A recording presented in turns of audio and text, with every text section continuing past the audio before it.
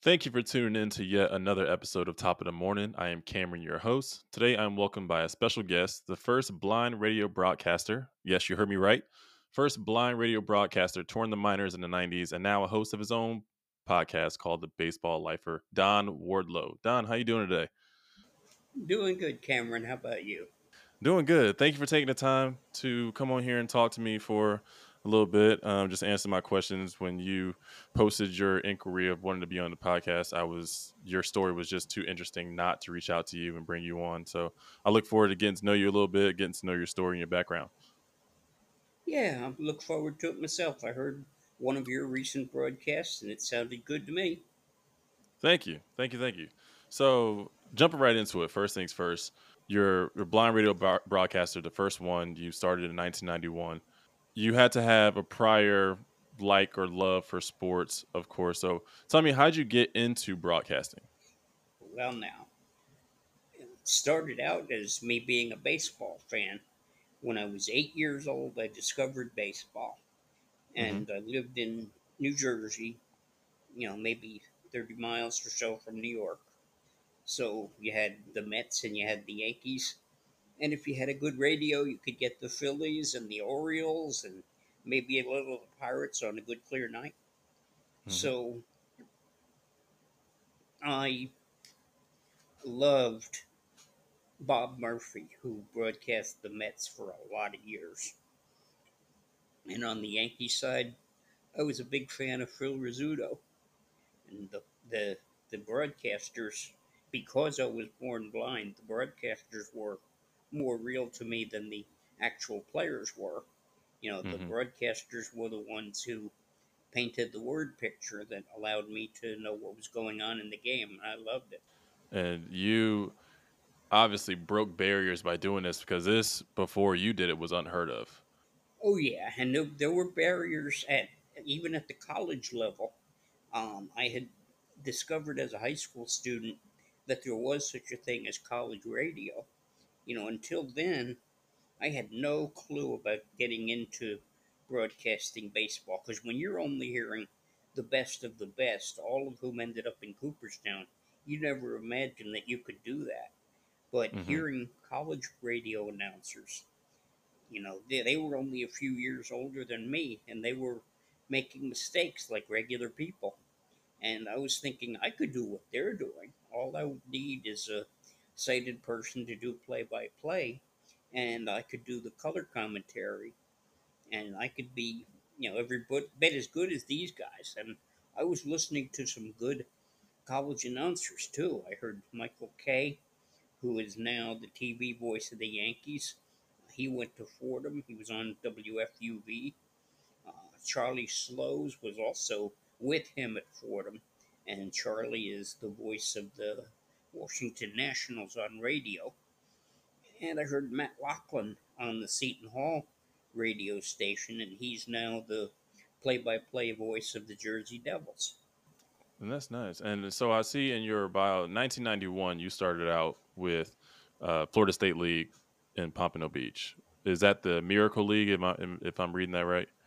Well, Miracle was the name of the team, and technically Oh, the okay. license called them the Miami Miracle, but they played in Pompano Beach. It was the Florida State League, and I had begun to learn my trade in college, and my college broadcast partner, Jim Lucas, had approached me in 1990.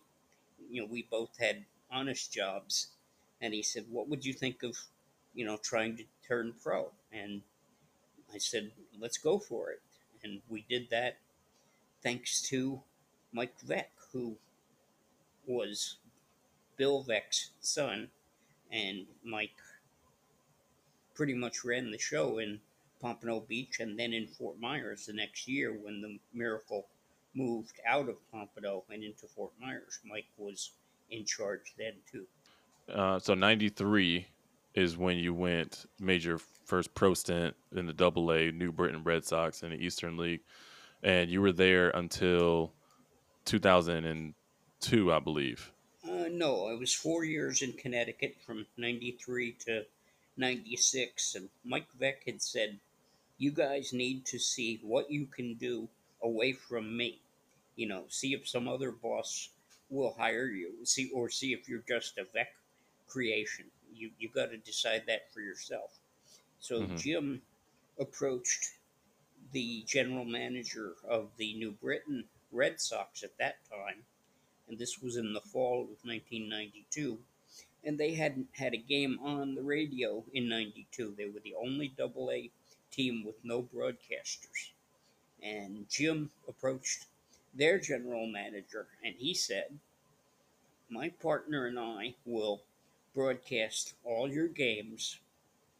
You don't have to give us a dime. No meal money, no salary. We will live off of what we make from our sponsors." And the general manager, I mean, who's gonna refuse an offer where they don't have to pay any money for something Right. that normally, does cost a few dollars? So he Hmm. gave us the job of selling a very bad product. That team, the last 2 years, had lost. One year they'd lost 93 games, and then the next year they'd lost 89 games, the 2 seasons before we joined them. And they continued to be just as dreadful the next 2 seasons, 93 and 94. But we Wow. were in double A, so we were happy. Yeah. And so tell me like your experience when you were doing this broadcasting, like how was it? How was your experience and how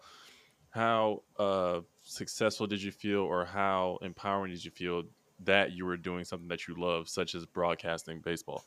Well, it was it was amazing. The first year now, we really weren't all that serious about what we were doing. We were just so crazy about being broadcasters that we, did and said a lot of goofy things on the air. And we only did a handful of games. That was the best deal that Mike Veck could have gotten for us that year. But then the second year, we actually began to learn our trade because we had 140 games to do. We couldn't be yelling and screaming into the microphone, or we would never have any energy, by about Hmm. game 70 or 80. So Hmm. we began to actually learn our craft and try to become better broadcasters. And we did more of that every year through the 4 years in New Britain and through 3 in St. Paul and then 3 in Charleston. And did you stop on your own terms? Stop broadcasting on your own terms? Yes, there was a situation. I was married at that time, and my wife needed a husband who was right there. She had health issues, and if I was 800 miles away, and sometimes we were, with the travel, I wouldn't be able to help her. She needed help I couldn't give if I was still traveling. And so I started working with Alamo Rent a Car and then National Car Rental when the two um, started to work in the same building in Goose Creek, South Carolina. And I did that for 5.5 years. And that was a better job than I ever thought it would be. And do you still currently reside in Goose Creek? Oh no, I had to leave Goose Creek. I got a job in Myrtle Beach, and then I got Oh, injured. okay. And following my injury, they operated on my back, and they weren't doing me a whole lot of good. I wasn't the therapy wasn't working, and if I'd stayed there much longer, I would have ended up in a wheelchair.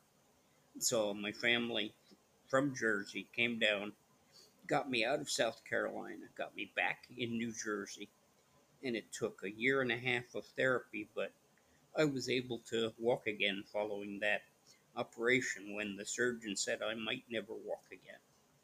Wow. Well, I'm glad you ended up walking again because that's a scary thing to be told.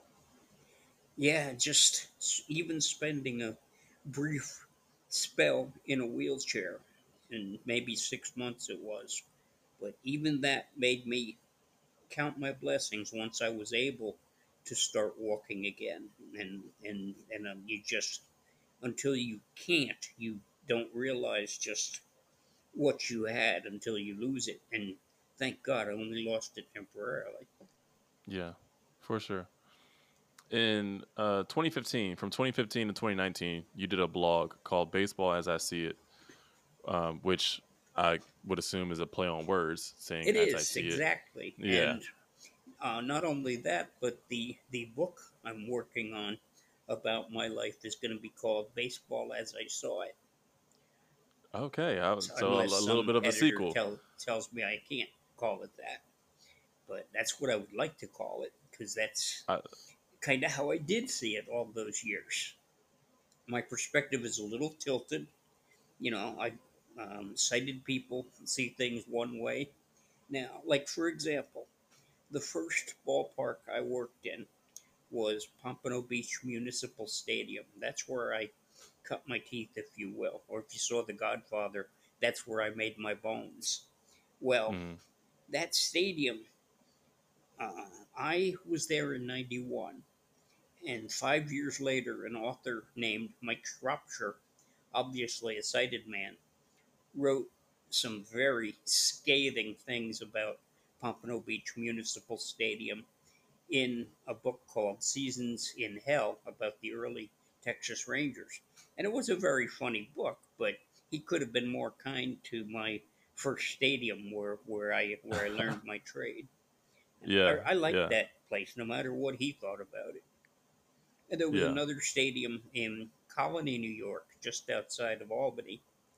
And I would go in there with New Britain in '93 and '94 to face what was then the Albany Colony Yankees.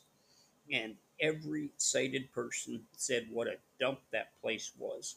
But I really liked Heritage Park in Colony, and I'll tell you why. It was the way they built it.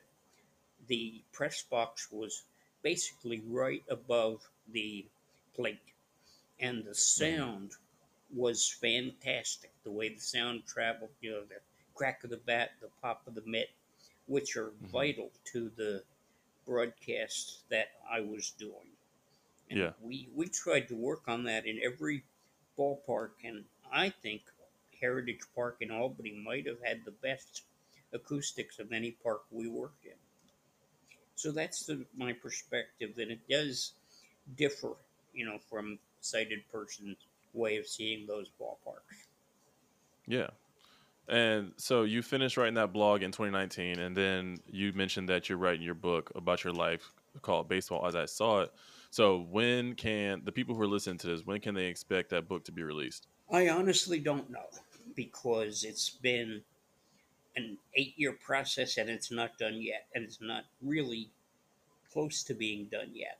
Um, it's if you haven't done a book, when you start, you find out just how difficult it is, Hmm. and in the middle of the process, I had what you might call off the field issues that stopped me from writing the book for a couple of years. And now I've been Hmm. able to get back into it, but I've gotten into it more slowly than I would have liked. I hope I can have it, out in a couple of years. I just don't know. Well, they say good things takes time, right? So if you're taking your time on it and putting your best foot forward, it'll still be something that people enjoy to read. Yeah, that's what I hope. I didn't keep a journal all those years when I was broadcasting because I never thought I was going to write a book. And Yeah. now I wish I had. Now the closest I come to a journal is I have some of the games that we broadcast. I do not have all of them. I don't have anywhere near all of them. I have less than 100 out of a total of something like 1,200 games that we did. But Wow. So you did a lot of games. I donated a lot of them to Seeing Eye, where I got my dogs from. I've gotten 5 Seeing Eye dogs. So, but I donated them, and then I contacted Seeing Eye later on, and I found out they lost that donation. So those small handful of games that I have are all there is of my life's work, and so it's what I have to work with as I work on the book. Wow. Man, I wish that we hadn't And lost Google's a those. big help because I need to find out who made it to the majors on the teams that we played against. Some of them I remember, obviously, like Mariano Rivera and Mm-hmm. Scott Rowland and Vladimir Guerrero. Yeah. But there are guys unless I had Google, I would not remember that we saw them. And Juan Encarnacion is one of them. And he played for the Blue Jays around 2015, 2016, but we had seen him in the low level of the minors with the Rangers in the early 2000s. And without Google, I wouldn't have remembered that. Right.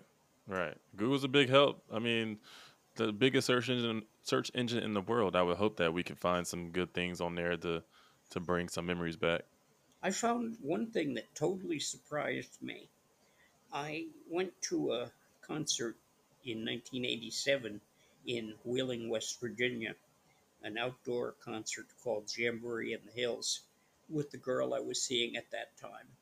And I had no idea. I just wrote it into Google just in case, and it had the entire slate of performers for the 1987 concert, the ones that I heard and the ones I didn't hear on the second day because I was so sunburned from the first day that I was basically cooked and I could hardly move.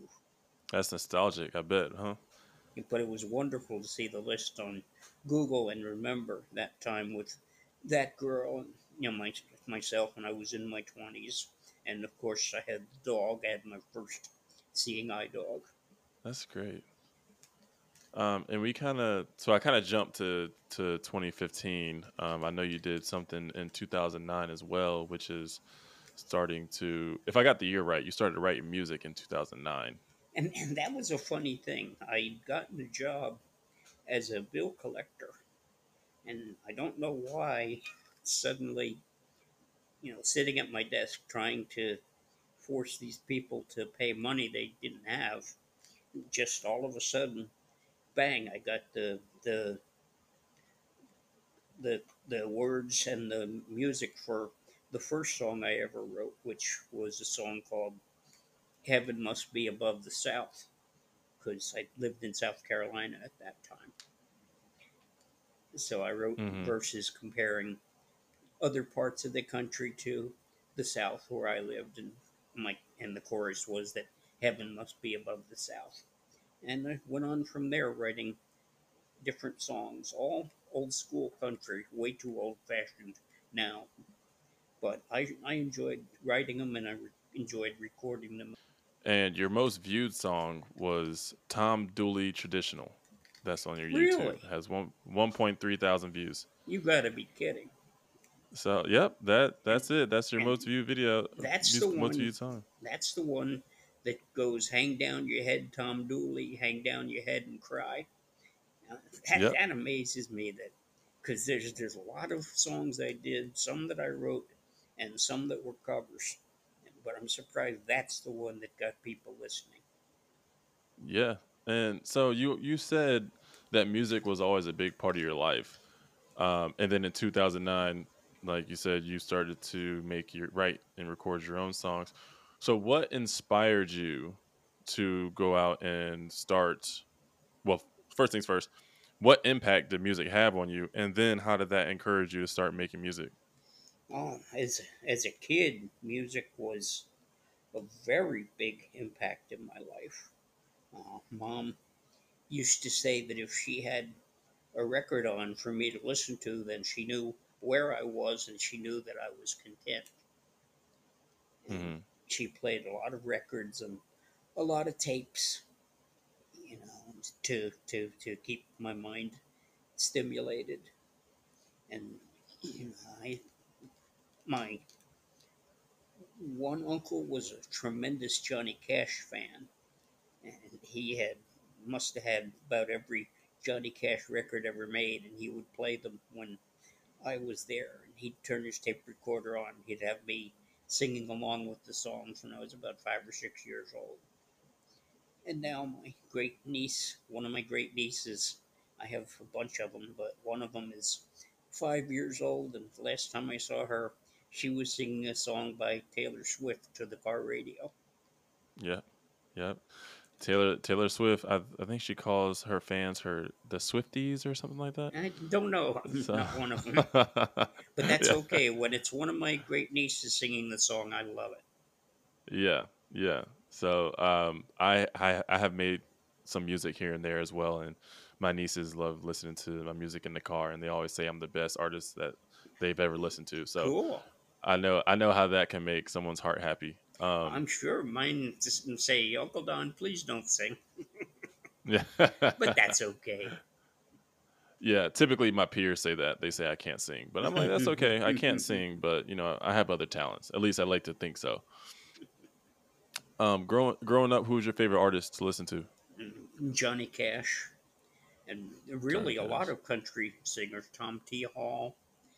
My uncle Jim had a whole lot of different country records, and he said you can't just stick with Johnny Cash. You got to learn who all these other great country singers are. And he would make what would later be called mixtapes. He'd have a bunch of maybe 15 or 20 songs on a cassette tape, all by different singers, and he would tell me who they were, and I would hear them on the radio as long as there were country stations to listen to.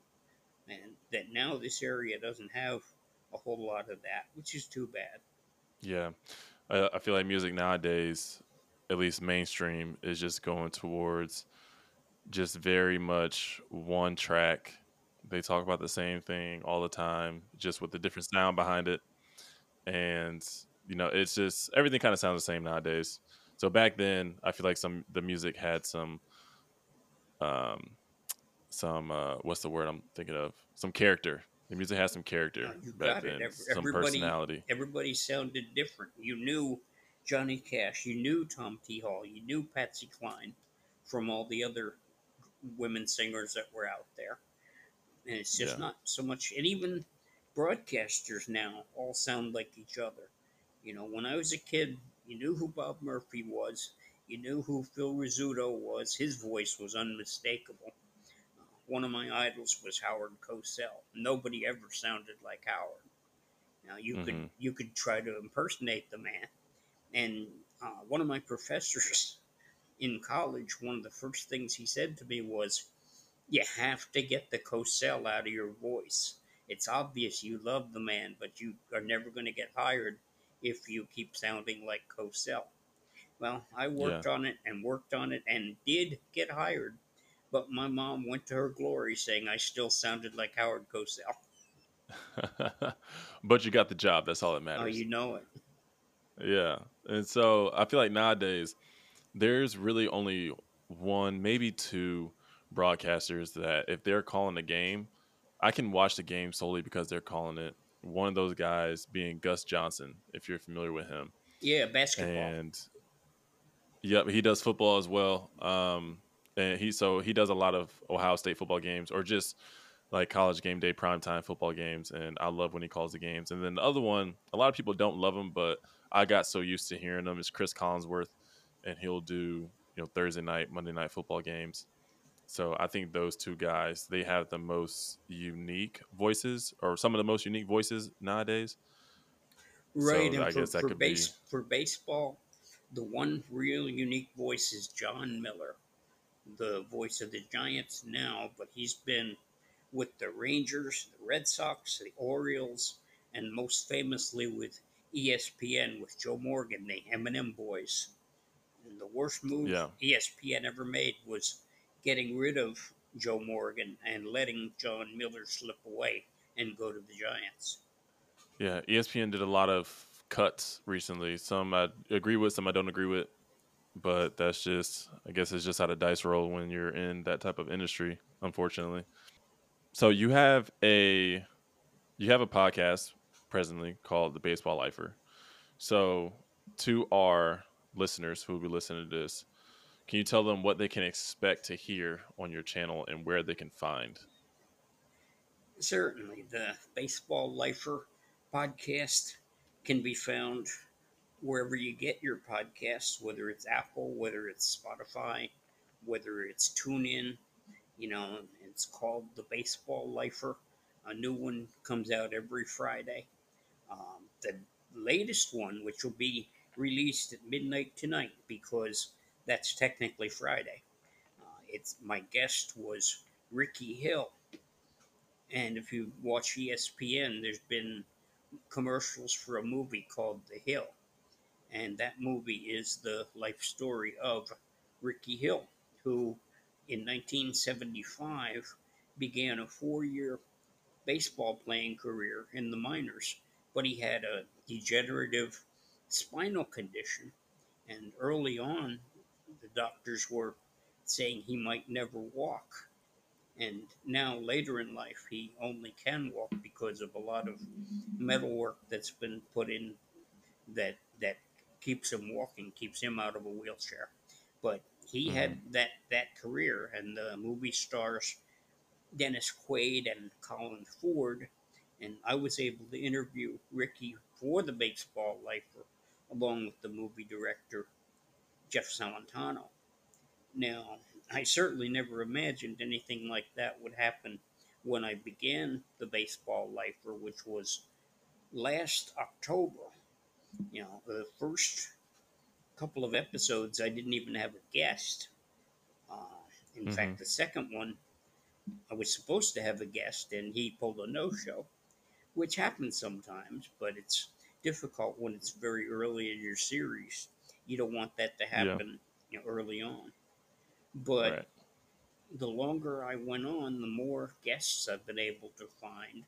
And if I can't find them, once in a while I get a letter from somebody, and I got one from a lady named Katie, and Katie sent me an email about Ricky Hill because I'd never heard of him. She said he was a baseball legend, and I emailed her back and I said, Katie, I've been a baseball fan for 50 years.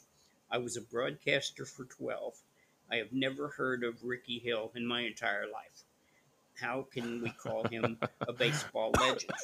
Well, she sent me an email back describing what I told you earlier about his condition and the fact that he played in the minors in spite of that condition in the 70s when inclusive wasn't a word many people had heard. I don't think, as a blind broadcaster, I could have made it in the 70s, but Ricky made it with his handicap. Even though his dad was dead against it. You'll see that with Dennis Quaid in the movie, and it's opening on Friday the 25th all over the country. I timed it so the podcast would be released for that, so people would be able to hear the podcast and maybe go see the movie. I'm hoping to go myself. It's playing at a theater in my town. But before him, during the first season, some of the highlights are I had Eric Sherman, who's written a good many baseball books, mostly about the Mets, but he was on plugging a book called Daybreak at Chavez Ravine about Fernando and Fernando Mania. And so I had a show with him, and then I reran that on the 11th of August when the Dodgers were going to retire Fernando's number. And I thought the audience deserved a rerun of Eric's program.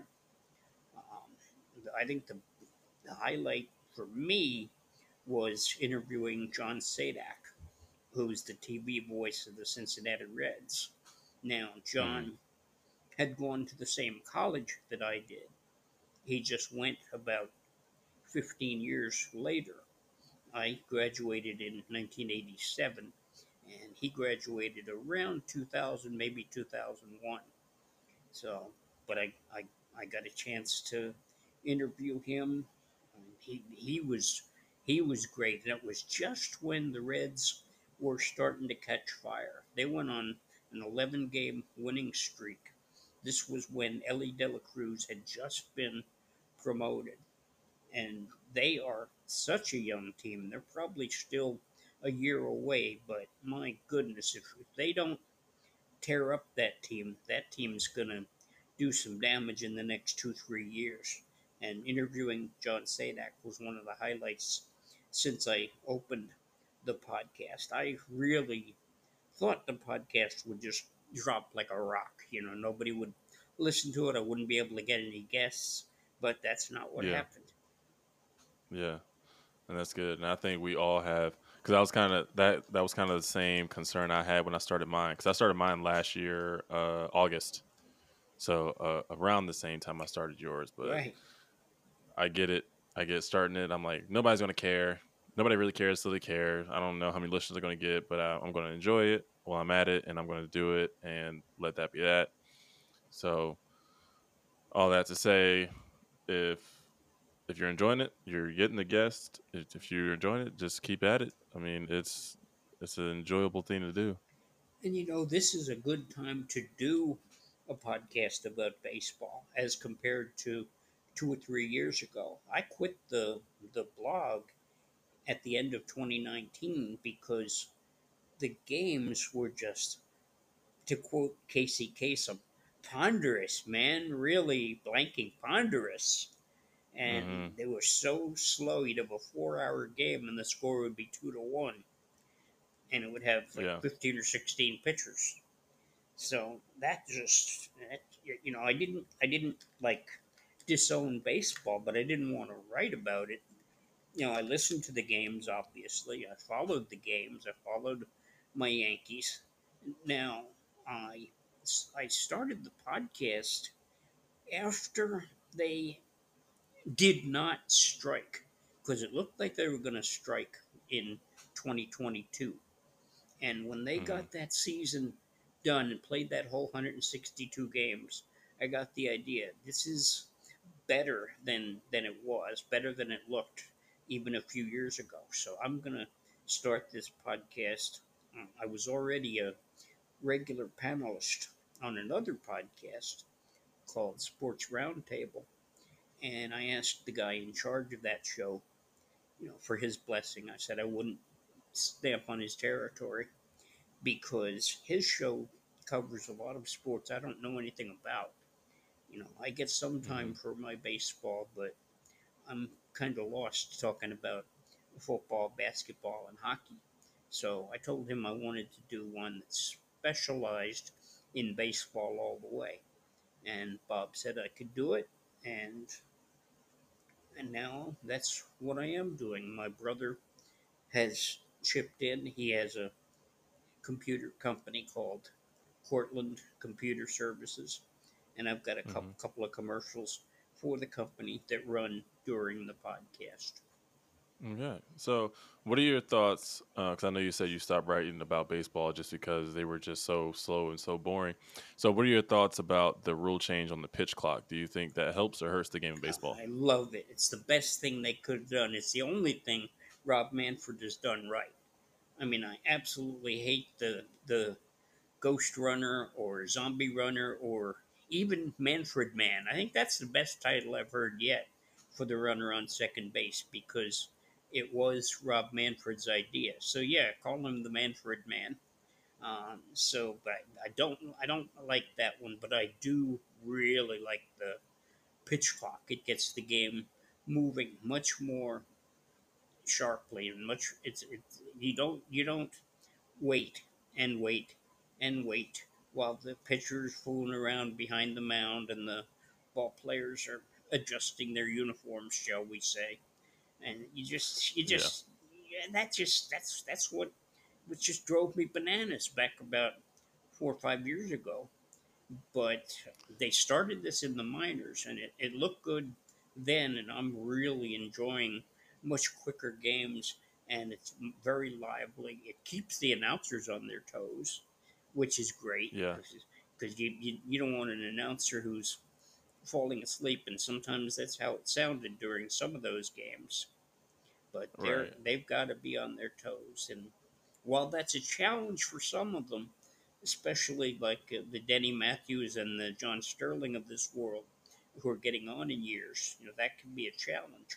But for the younger announcers like John Sadak And like um, Eric Nadal in Texas and his partner Matt Hicks, these guys, they've got a much quicker game and a much more entertaining game. And the base running is wonderful. Ellie De La Cruz, he's faster than Blue Blazes, and Yeah, he brought a lot of excitement to Cincinnati along with the other rookies they have. They've got more rookies than you've got time to talk about them. That's why I yeah, say if they don't tear up that team, they'll be doing some damage 2, 3 years down the road. yeah. Because I've always been a guy where when it came to baseball, I would have to be at the stadium in order to watch the game, just because of how slow it was. Now I have a minor league team around where I live, and so they had the pitch clock, so I would enjoy going to the stadium and just hanging out with Which friends one and was it? watching the game. But Durham Bulls, Ah, the basis for the movie Bull Durham. That was a tremendous movie. That's one you could count on. AAA for Or they yep, the AAA for the Tampa Bay right. Rays. That's what Yep. I was going to say. They're AAA Tampa, but I wasn't sure.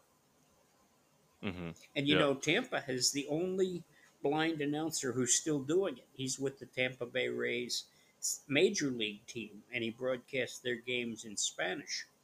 There's a play-by-play guy who can see, and Enrique Olyu, who is totally blind as I am, does the color commentary the way I used to do in my last 3 years in Charleston, because that was a Rays team then, and they were still called the Devil Rays. But Enrique would consult with me and tell me the Spanish words so I could interview our ball players, because a lot of them couldn't speak a word of English. And my Hmm. Spanish was limited then and is even more so now. But with him Yeah. consulting, he gave me a ton of help. And it was very kind of him to come on and be an early guest on the Baseball Lifer before I was getting guests on a regular basis, because he's not only a broadcaster all year long, he works in the public defender's office. Oh And wow. just imagine if you're a criminal and you need a public defender and the guy they trot out is blind. Think about that. Eh, And think about the Yeah. way most people think about blind people, because Right. we don't get a lot of trust. Unfortunately, we don't, we don't inspire a lot of trust in people of a certain amount of intelligence. If you have more than that, and you do a little thinking, you didn't think a blind person can do a lot of the things that a sighted person can do. But some people just can't think that way. Yeah. Unfortunately, because the only thing about being blind is that you can't see. It doesn't mean you're any less inept or less capable of doing anything that a seeing person can do. And that's just the ignorance of people. You know, it's just some people thinking that they're better than others just because they may have one more thing that somebody else doesn't. And some of the ones who cause the most problems are hospital workers, and they ought to know better. But You would especially think so, right? Yeah. especially before I got hurt, I would get into the hospital just for my lungs, not for injuries to my body. And they would act like just because I'm blind that I was at risk of falling more than anybody else. But before I got hurt, that was not the case. Since I hurt my back, yes, now today I'm a greater risk to fall than somebody else. But 15 years ago, I was not, and it was frustrating, And when they would when I would have one of my relatives uh, with me, taking me out of the hospital, they would tell my relative all the instructions, and whoever I was with would say, "Hey, tell him he's the one who was in the hospital. He needs to know the instructions." Yeah. It's like some people think that whether you're deaf or blind, that they think you need to be babysat Yeah, all the time. you And got it. it's like you've lived your life all the way up to this point the way it is now. All of a sudden, like I need a babysitter. It doesn't make sense. And Yeah, or if you're in a wheelchair, and this is funny. I dated a girl who was in a wheelchair for a while, and we had a similar story to tell. If we would go to a restaurant with somebody who was normal, The waiter would ask the normal person, "Well, what does he want?" In my case, or what does she want in the girl's case. So when she Hmm. and I would go there to a restaurant, me in with my seeing eye dog, and her in her wheelchair, the waiter would be really lost. He wouldn't know who to ask for an order. But it turned out Yeah, both of us were perfectly capable of ordering what we wanted. yeah, yeah. And I know how it is now more so than before because my sister in law is deaf. So uh, I know how it is going out with her, and people like lose their minds because they're like, okay, well, I have to, basically shut her out because she's not going to understand what I'm saying, yada yada. And it's like, I mean, it's no need for that. It's just she's still a human. She's still a normal person. Exactly. It doesn't mean that she can't do everything. Like she still goes grocery shopping. She still drives. Yeah. She still has a job. Excellent.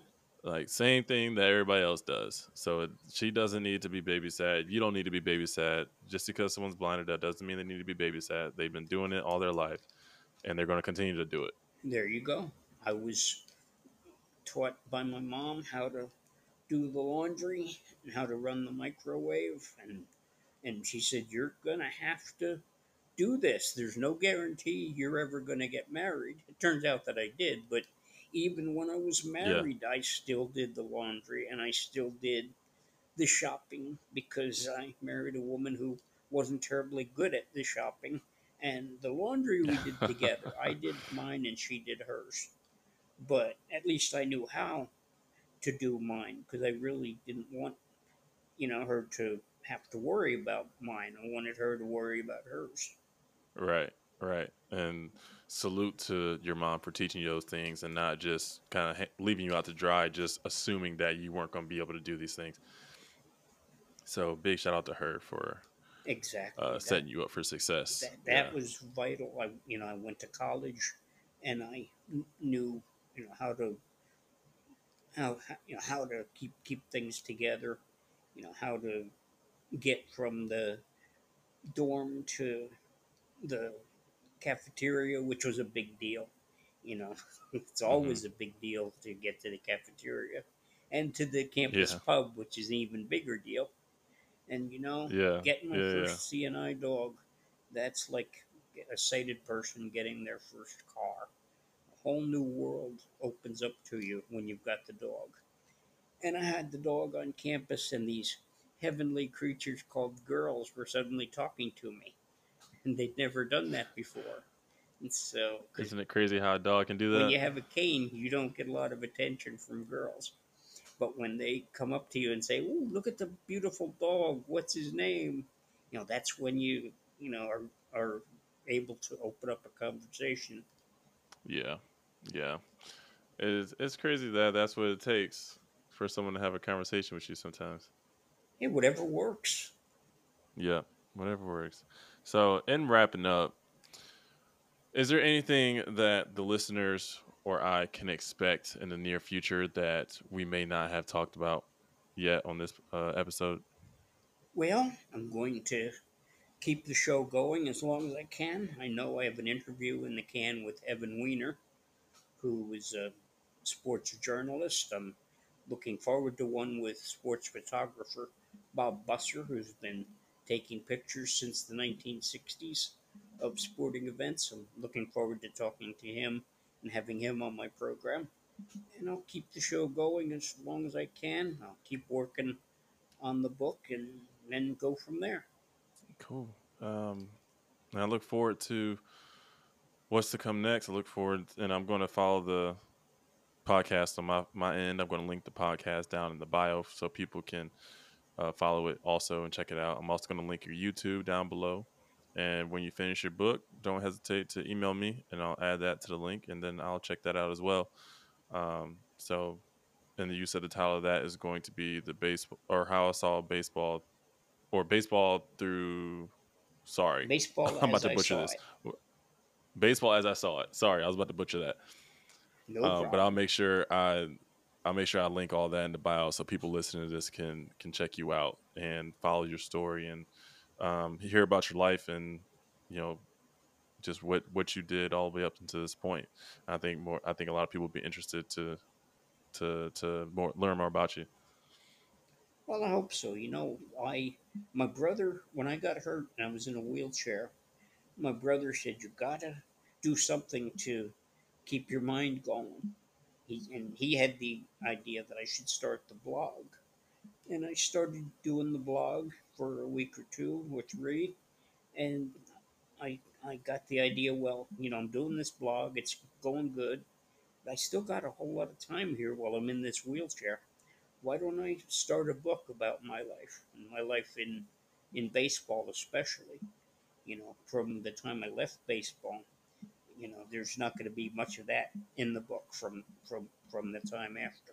But the book is going to focus on my early life and my college years doing college baseball, and then my 12 years as a pro. Yeah, I look forward to it. I look forward to it. So, with that being said, that is all from me. If you have anything else that you want to add, you can go ahead and add it. If not, we can go ahead and wrap up. Yeah, this has been a lot of fun. I'm glad you brought me on the program. Of course, and I thank you for taking the time to join me. I had a good time also talking with you, and maybe we can do it again down the road once your book is released, That and would we be can great. kind of touch base again. Yeah, yeah, for sure. So, with that being said, to all my top of the morning listeners, thank you for tuning in. Make sure you click the link in the bio to become a supporter of this podcast. Everything is appreciated.